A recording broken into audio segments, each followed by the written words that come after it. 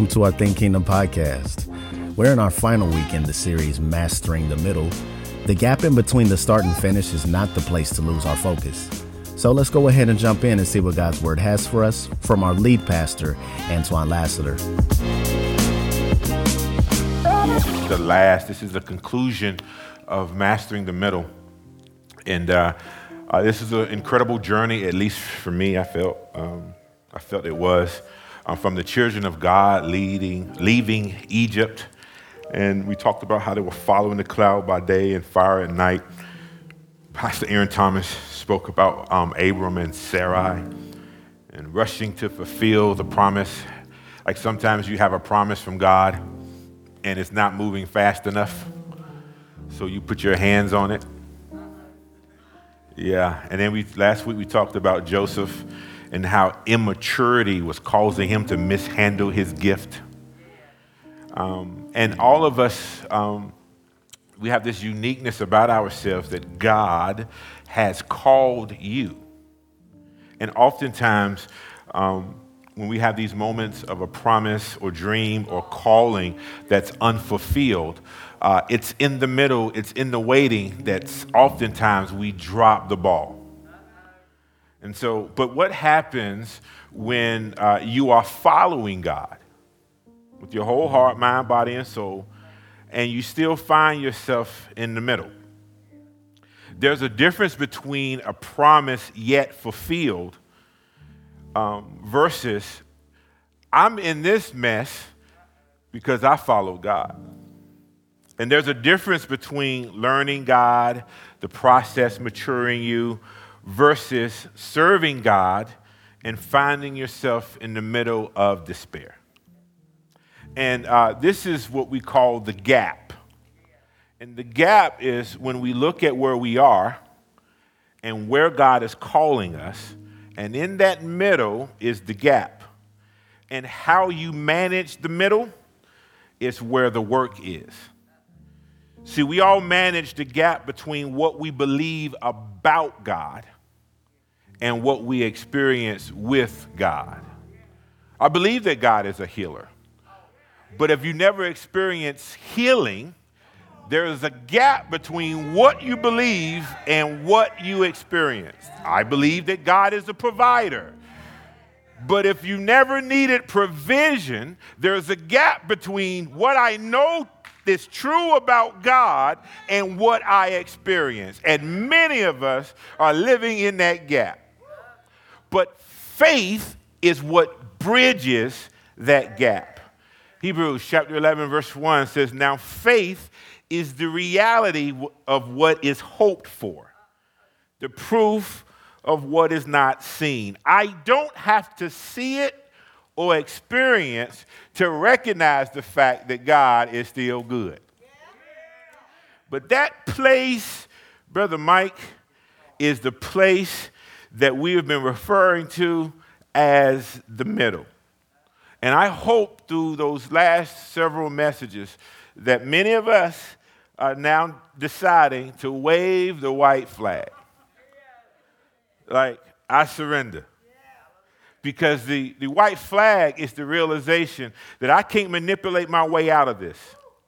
I can't strategize beyond it or network my way out of it. It must be God that does this. Now, I don't know what this is for you. I don't know what you're believing God for and what you're doing in the meantime.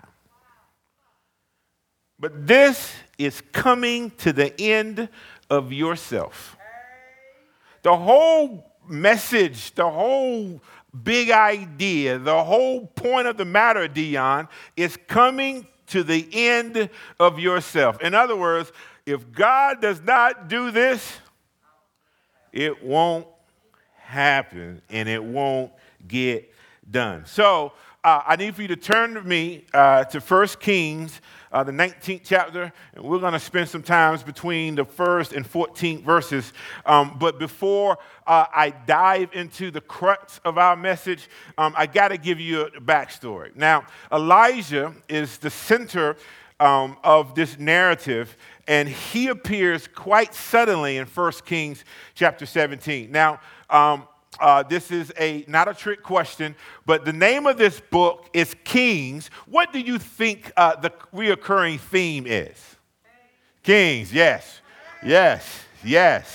It's interesting. But this narrative, this story will center around Elijah the prophet and King Ahab. Now, King Ahab was, according to Scripture, one of the worst kings.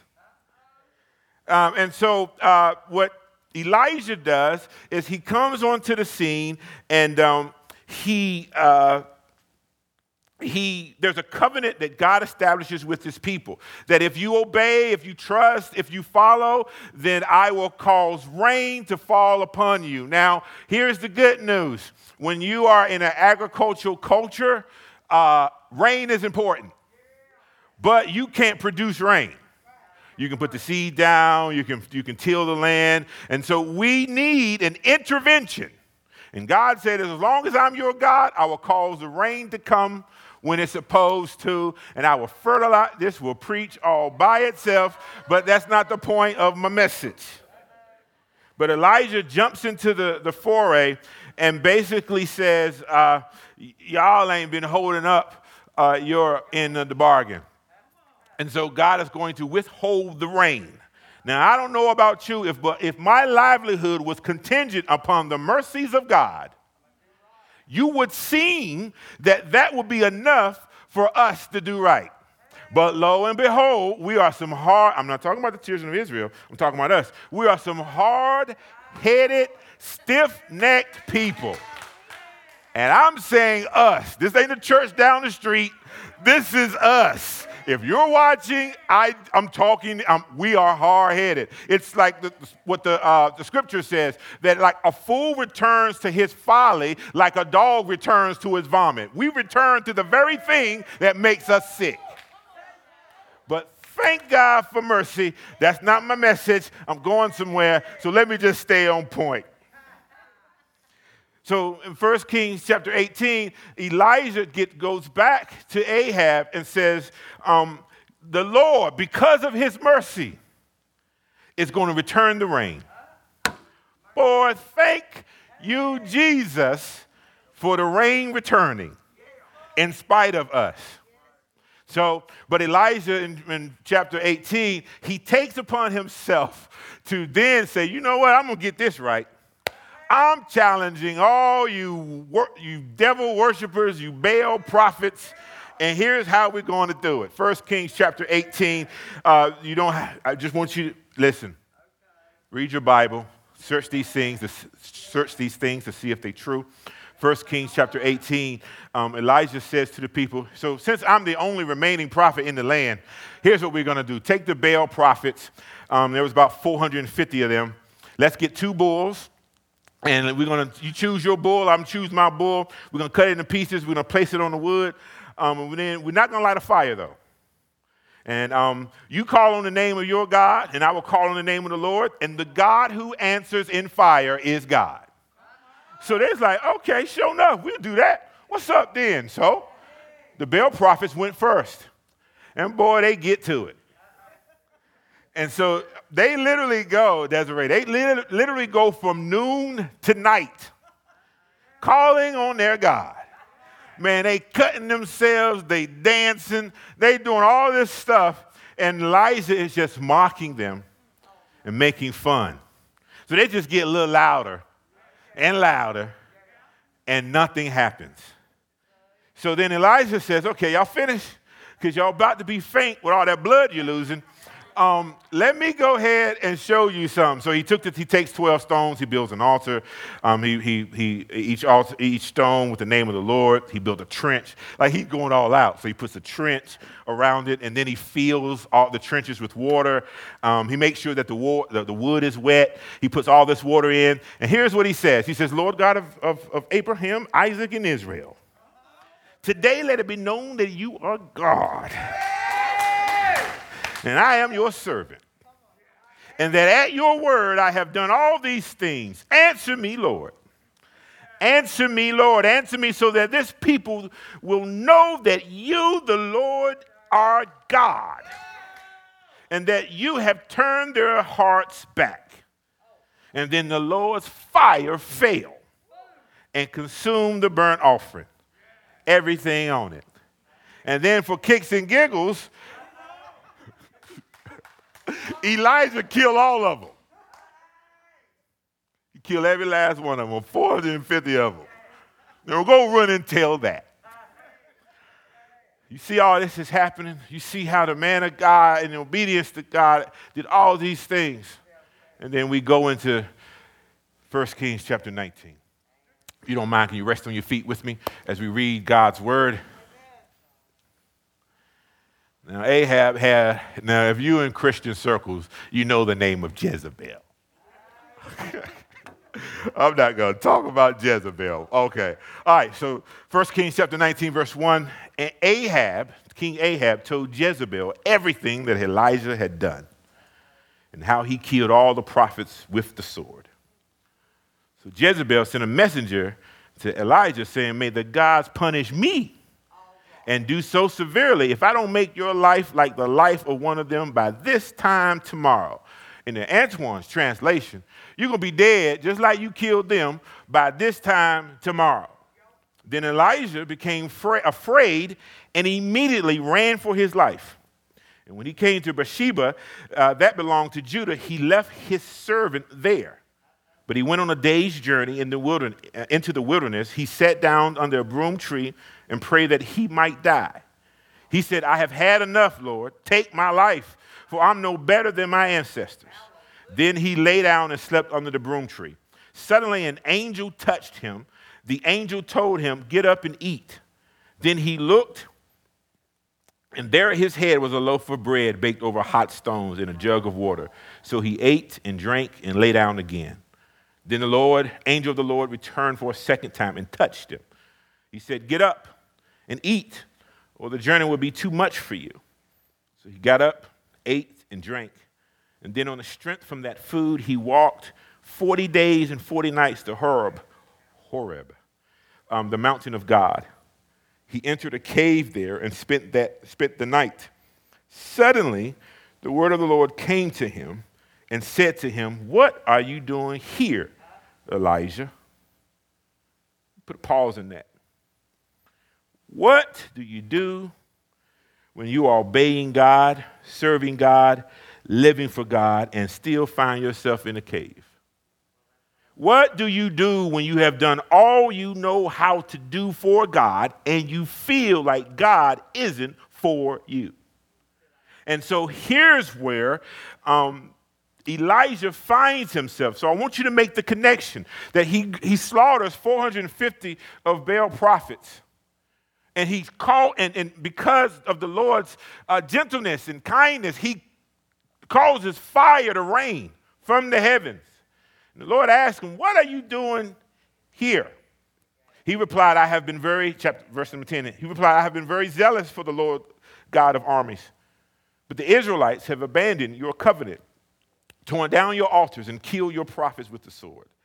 I alone am left, and they're looking for me to take my life. Then he said, go out and stand on the mountain in the Lord's presence. At that moment, the Lord passed by. A great and mighty wind was tearing at the mountains and was shattering cliffs before the Lord, but the Lord was not in the wind. After the wind, there was an earthquake, but the Lord was not in the earthquake. After the earthquake, there was a fire, but the Lord was not in the fire. And after the fire, there was a voice, a soft whisper. When Elijah heard it, he wrapped his face in his mantle and went out and stood at the entrance of the cave. Suddenly, a voice came to him and said, what are you doing here? We're going to close on number 14. I have been very zealous for the Lord God of armies, he replied. But the Israelites have abandoned your covenant, torn down your altars, and killed your prophets with the sword. I alone am left. They're looking for me to take my life. May God bless the reading of his word. You may be seated. I want to go real quick but not real quick, so you'll miss it. But the first verses, first 1 through 3, you have Jezebel, Ahab's wife, basically saying, we're going to kill this dude, and he runs, he gets afraid. This is not a point that I'm going to establish, but I want you to ponder on this, that there's caves, there's cares and caves, and we got to know the difference. And so what we are looking at as a victorious day for Elijah, and it swings the opposite way. Because this is in my notes, but this is not the point I'm going to dig. But we are most vulnerable after victory. You got to get that in your head, that when things are going good, it's not that we become paranoid, that Dion, it's not that we become fearful, but we have to understand that when we are triumphant in the Spirit, that doesn't mean that the enemy just decides to go away. The scripture says in Matthew that the enemy goes away for a season, comes back stronger to test you even more. So it may seem at times that the mountaintop experiences are where we live. But you don't live on a mountaintop. Most of us live in the middle. And fear and failure are twin combatants, and they fight against faith. Despite the heroics of Elijah, it's important to remember that he's a man just like us. External circumstances always brings out our humanity. Oh, you better, man, fear is what Elijah is focusing on. And oftentimes, because of our exploits, our reading of these giants of men of faith, we make them something that they're not. James chapter 5, verse 17. Can I get a witness, James? James says Elijah was a human being just like us. There's nothing in Elijah that makes him special. Man, we have to be careful that we elevate no one above Jesus. The divinity that we see oftentimes, even in some of our leaders and some of the forefathers of faith, is always clothed in humanity. We are not the origins of the divine. Jesus alone is. And so 1 Corinthians chapter 3, verse 16, don't you yourselves know that you are God's temple and that the Spirit of God lives in you? Let's not marvel at the feats of many of our forefathers or modern day saints. It is the Lord's hand and doing. So here we got Elijah, and I was reading it, and I see Elijah do all these things, and I'm like celebrating, like, wow, Elijah's that dude. And then in the next breath, he shows his humanity. We have this unhealthy love affair toward those who God uses as if they have this special anointing only accessible to them. Man, James chapter 5, verse 17, he says, Elijah was a human being as we are. And he prayed earnestly that it would not rain. And for 3 years and 6 months, it did not rain on the land. But don't you fool yourself. This is not to say that we shouldn't honor those who labor among us. The scripture tells us to. But we shouldn't worship them. Well, you see, now in the New Testament, Jesus takes the three with him, and they build an altar, and they see Moses, they see Elijah, and they see Jesus, and their first response is to build an altar for Moses and Elijah and Jesus, and they worship, and whoa, I am who I am, and he shares his glory with no man. So what are you saying, Pastor? I'm saying first we need to have a healthy perspective, a healthy relationship with the people God has placed in our path. It is God alone who deserves our worship. Verse number 3, when he came to Bathsheba that belonged to Judah, he left his servant there. He went by himself. Some journeys that you own, you have to go by yourself. My problem is we trying to take everybody with us. And oftentimes I've learned that your influence grows larger when your circle becomes smaller.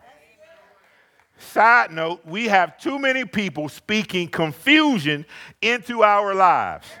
and the noise of their opinions are driving out the truth of his word. You're asking everybody for advice except God. Man, everyone can't go with you. And where God is taking you, I say it again just for emphasis, everybody can't go with you. Verse number 4, but he went on a day's journey into the wilderness. He sat down under a broom tree and prayed that he might die. He said, I have had enough. Lord, take my life, for I'm no better than my ancestors. First point I want to make, I want you to write this down. I know it looks bad, but retreat is not defeat. The thing he did was he cried out to God. He just didn't cry. He cried out to God. He had enough in him to cry out to the one he knew could help him. And then here's the thing. Isolation, there are seasons of isolation, but let me put this caveat to you. Because oftentimes when I'm talking to people, God got me in a funny place and he's closing people off. Okay, this is not an isolation because of personality, but an isolation because of purpose. And there's a difference. Some of us are introvert and we have a natural inclination to just be alone. But this is not the type of isolation that we're talking about in this text. What he's being isolated from is I'm confusing my person with my purpose. And the purpose always requires divine. And so he is saying that there are times that when retreating, moving ourselves away is a temporary relief. The problem is it's okay to retreat. It is when you stay connected. The problem is that you don't take residence there. It's good to go to a cave because sometimes the cave offers protection. The cave offers because there's one entrance and I can see what comes in. But don't you fool yourself. Isolation is never meant to live in. It's how you behave in those moments that our faith are being tested determines so much more than your words that you say publicly. You didn't see Elijah ever reject God. He was just having a moment. It's one thing to retreat, to rest and recover. It's another thing to retreat, to hide and not be connected. Sometimes in keeping people so busy, we keep them distracted. And they never have to face themselves. But here's what I'm learning, especially in this season. You can't outrun the zip code of your heart. Oh, you can move from place to place to place, from church to church to church, relationship to relationship to relationship. But where you are is where you are. And the middle brings up this hidden stuff. Oh, man, many of us, bro, you know this, many of us are physically and emotionally exhausted because this season takes its toll on you. And there is a pulling or withdrawal. But your withdrawal is not to God, it's away from him. Please know the difference. The middle brings up stuff. It brings up your self-talk about how you really feel. I know what you confess publicly, but God knows your heart. And this is my pastoral duty to say that God is hearing your murmurs. The inner critic distorts your perspective. It's important to remember in these moments that success doesn't mean God is with you, and struggle doesn't mean God is against you. You better know who God is in this season. You better hear his voice and obey in this season because there's so many dissenting opinions about who God is. And then verse number 5, he says, then he lay down. Oh, man. Sometimes it's good to just lay down. Then he lay down and slept under the broom tree. Suddenly an angel touched him. The angel told him, get up and eat.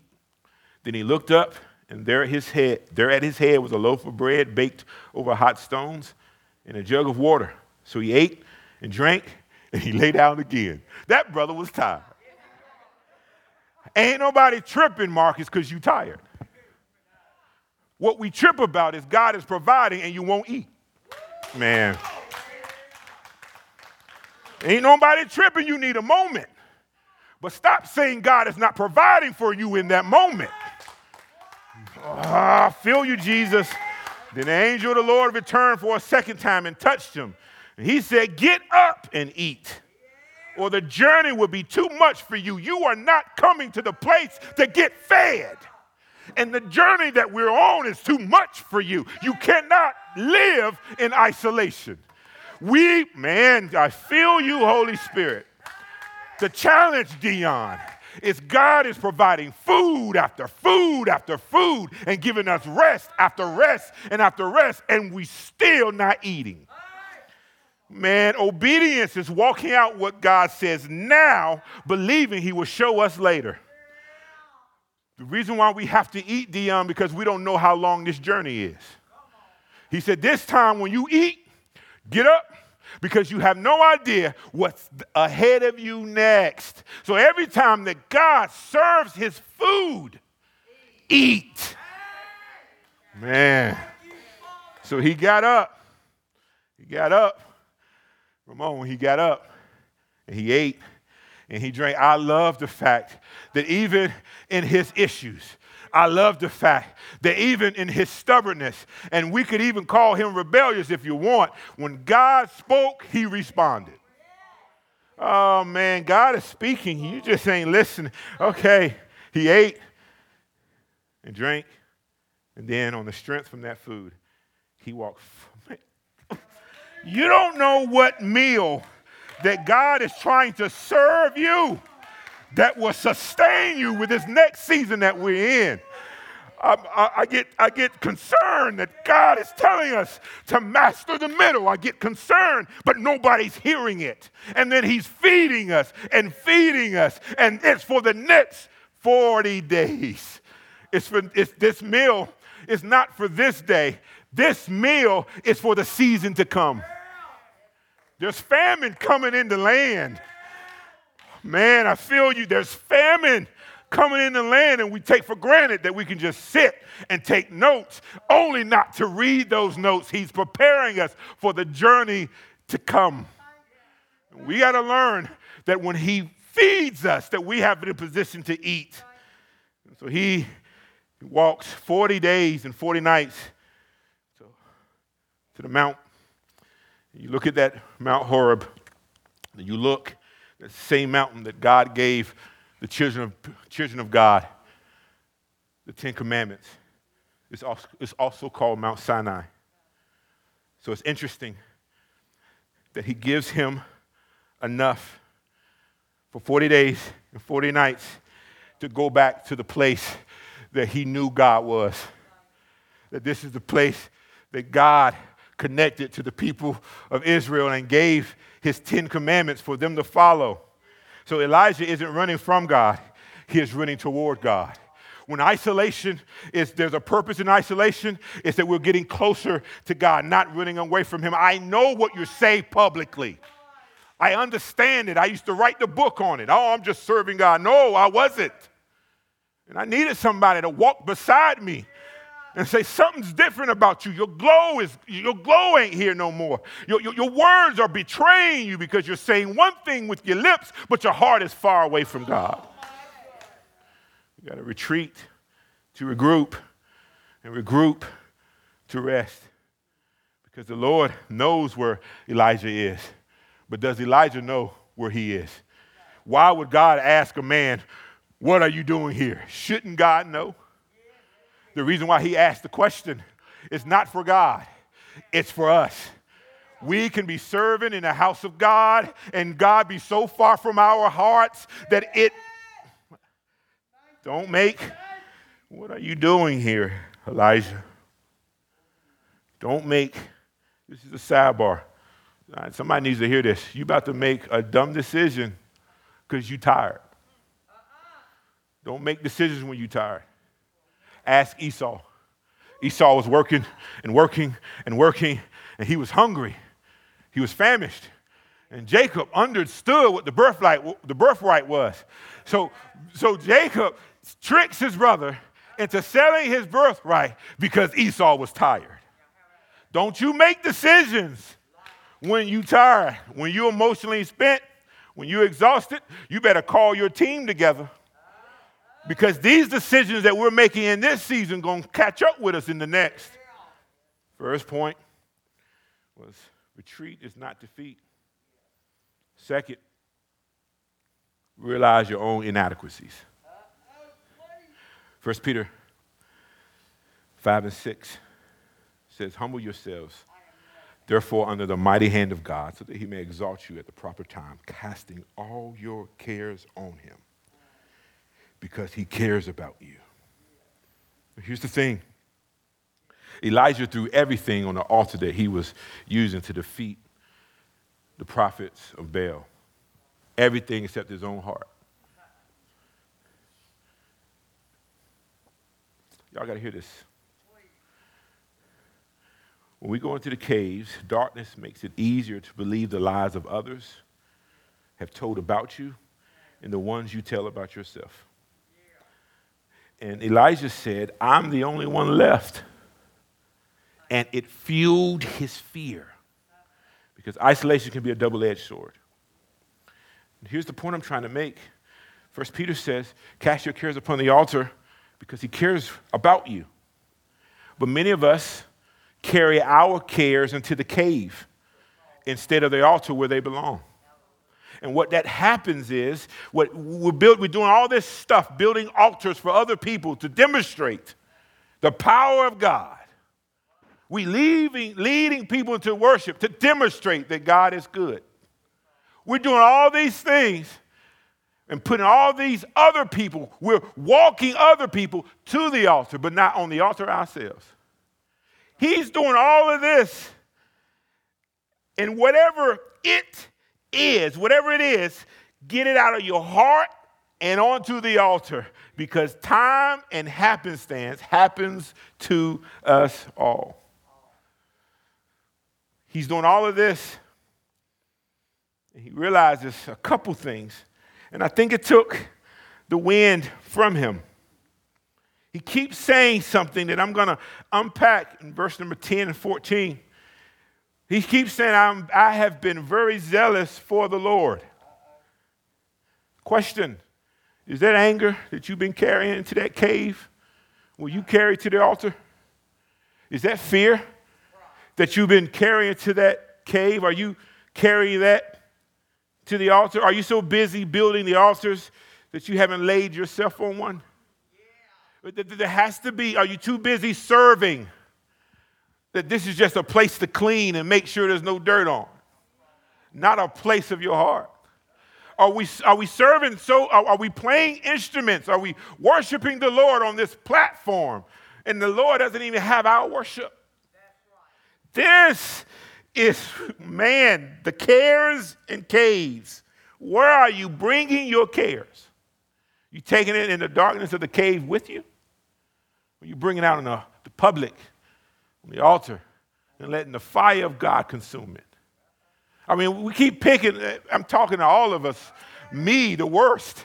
But we keep picking up, we keep carrying it and picking it up.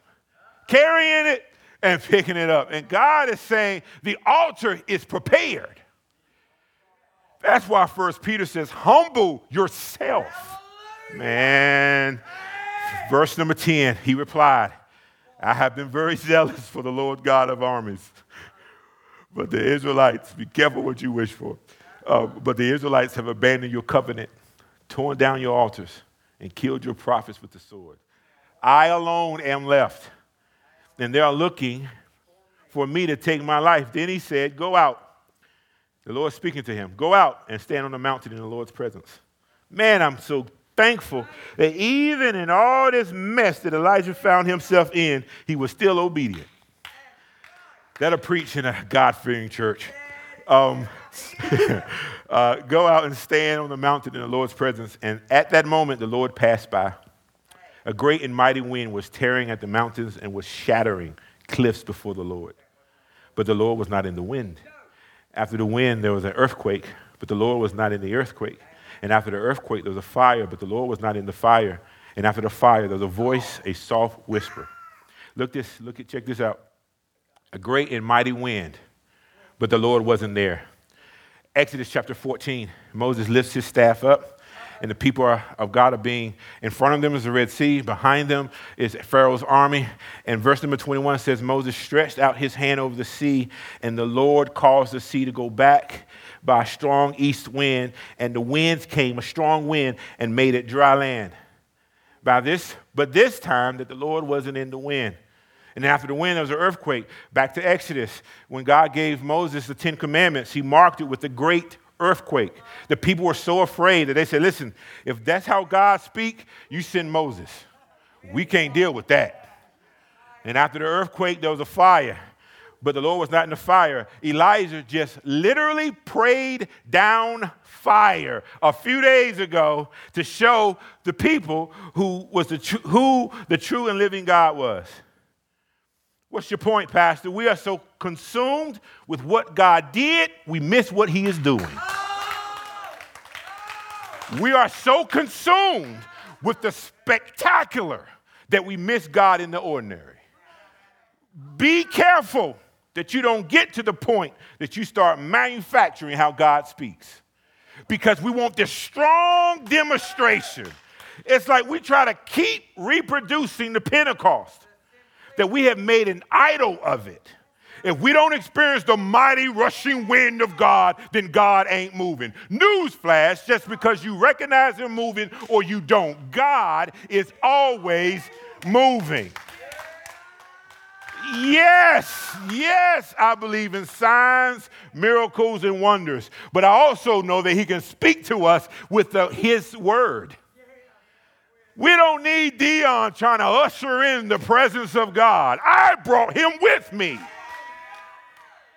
And then we don't sing your song. We don't sing this song. And the songs are too fast. And they just keep repeating themselves over and over and over. Listen, I don't care the worship team sings or not. I don't need them because I worship.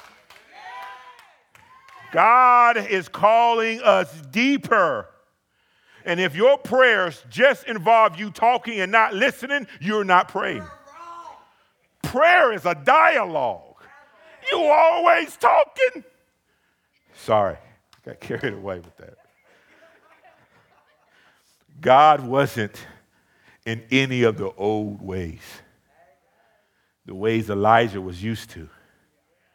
But God was still speaking.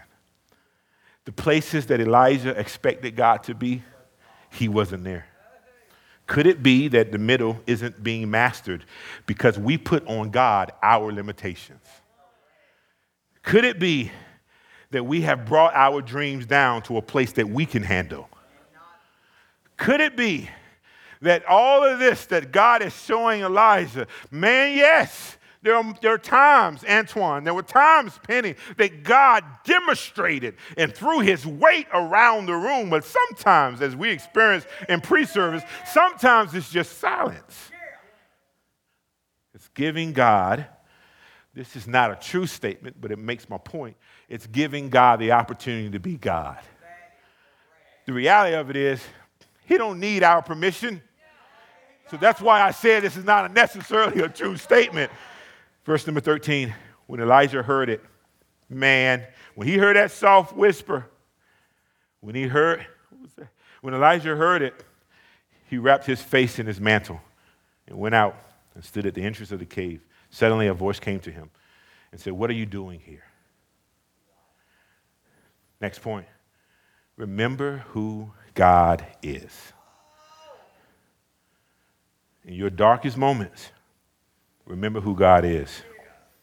Remember what God said in the light, because you may have to carry that with you when things become dark. God is everything we need him to be. He is the great I am. You know what he told Abram? I am your shield. You know what he told the children of Israel? I am the one that brought you out of Egypt. And Jesus tells us in John 6:35, I am the bread of life. God is everything we need. But we need to get it, whatever it is, out of our heart and onto the altar. I'm almost finished. Woo, look at the time. Number 10. I appreciate that. Verse number 10, he replied, I have been very zealous for the Lord God of armies. But the Israelites have abandoned your covenant, torn down your altars, and killed your prophets with the sword. I alone am left, and they are looking for me to take my life. Then we'll drop down to the 14th verse. He repeats himself. Elijah repeats himself. I have been very zealous for the Lord, God of armies, he replied. But the Israelites have abandoned your covenant, torn down your altars, and killed your prophets with the sword. I alone am left, and they're looking for me to take my life. The last point, and I think this is the point, the crescendo, and it's not as deep as I'm setting it up to be. Remain faithful. Leave the results to God. Elijah kept saying, I've been very zealous. And they still abandoned your covenant. You demonstrated who you were. And their response, Penny, they didn't even repent. They are now chasing me down. And that is because he thought that he was going to determine the results. You remain faithful and let God be concerned with the results. If he became more focused on the results instead of the Redeemer, he thought it all fell on him. You are not responsible for your grown children following God or not. You're not responsible for what that coworker does. I've been praying with them, Pastor, and they still ain't repent. You're not responsible for the results. You and I are responsible to remain faithful. You will always feel inadequate when you try to take the place of God. We do not determine the results. Hear me. I've been praying and I've been praying and I'm praying and they still ain't turned around. It is our job to remain faithful, to trust God in the dark places and to trust God in the light places. Our job is to remain faithful. And when we understand that, Penny, that we're teaching, preaching, leading, discipling, praying for them, and they're not even praying for themselves. We're doing all these things. We're praying for father-in-laws and son-in-laws and family. And the issue that we have to resolve, that I'm going to do all I know how to do, Tiffany, but the results is on him. And this is what Elijah realized. And Elijah will go on now. I love God. Because you look at the end, you keep reading towards the end. Elijah was never alone. But sometimes, that's all we see. Here's what I want you to hear. You ain't the only one praying for them. But you keep praying. You're not the only one that know you called. You ain't got to manufacture it. Stay faithful. You oftentimes, for some of us, we are following God. We've taken our eyes off God because we see the empty chairs. We see all the things that are wrong. Because we are so consumed by results that we forgot who the Redeemer is. When you look, you keep going, you follow Elijah. Elijah gets an apprentice. somebody to help carry the load. And then the Lord says, listen, I'm taking care of Ahab and Jezebel.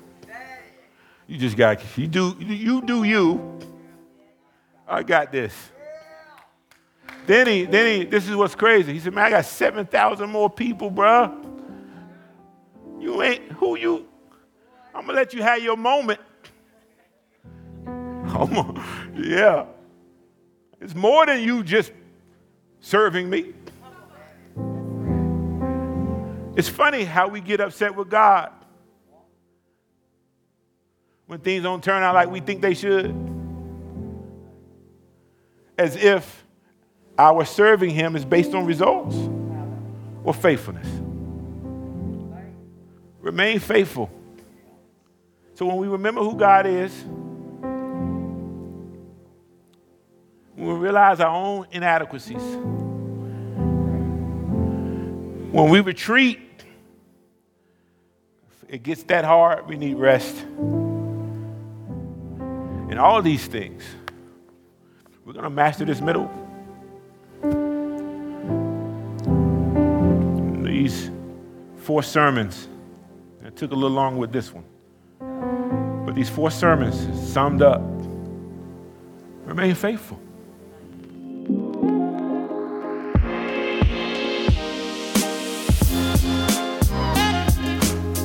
Pastor Antoine finalizing Mastering the Middle. We must remember to realize our realities, but also remember who God is. Retreat is not defeat. If you are blessed by anything you hear on this podcast and you feel led to give, feel free to text the word GIVE to 704-741-3705. And if you are anywhere near Charlotte or the surrounding areas, come on by and visit us here at 465 South Cannon Boulevard in Kannapolis, North Carolina. Or you can join us online every Sunday at 10:33 a.m. on Facebook and YouTube. And while you're there, go ahead and subscribe to us on YouTube, Facebook, and Instagram under Think Kingdom. And as always, you can go back, hear this message, the whole Mastering the Middle sermon series, exclusively right here on our Think Kingdom podcast.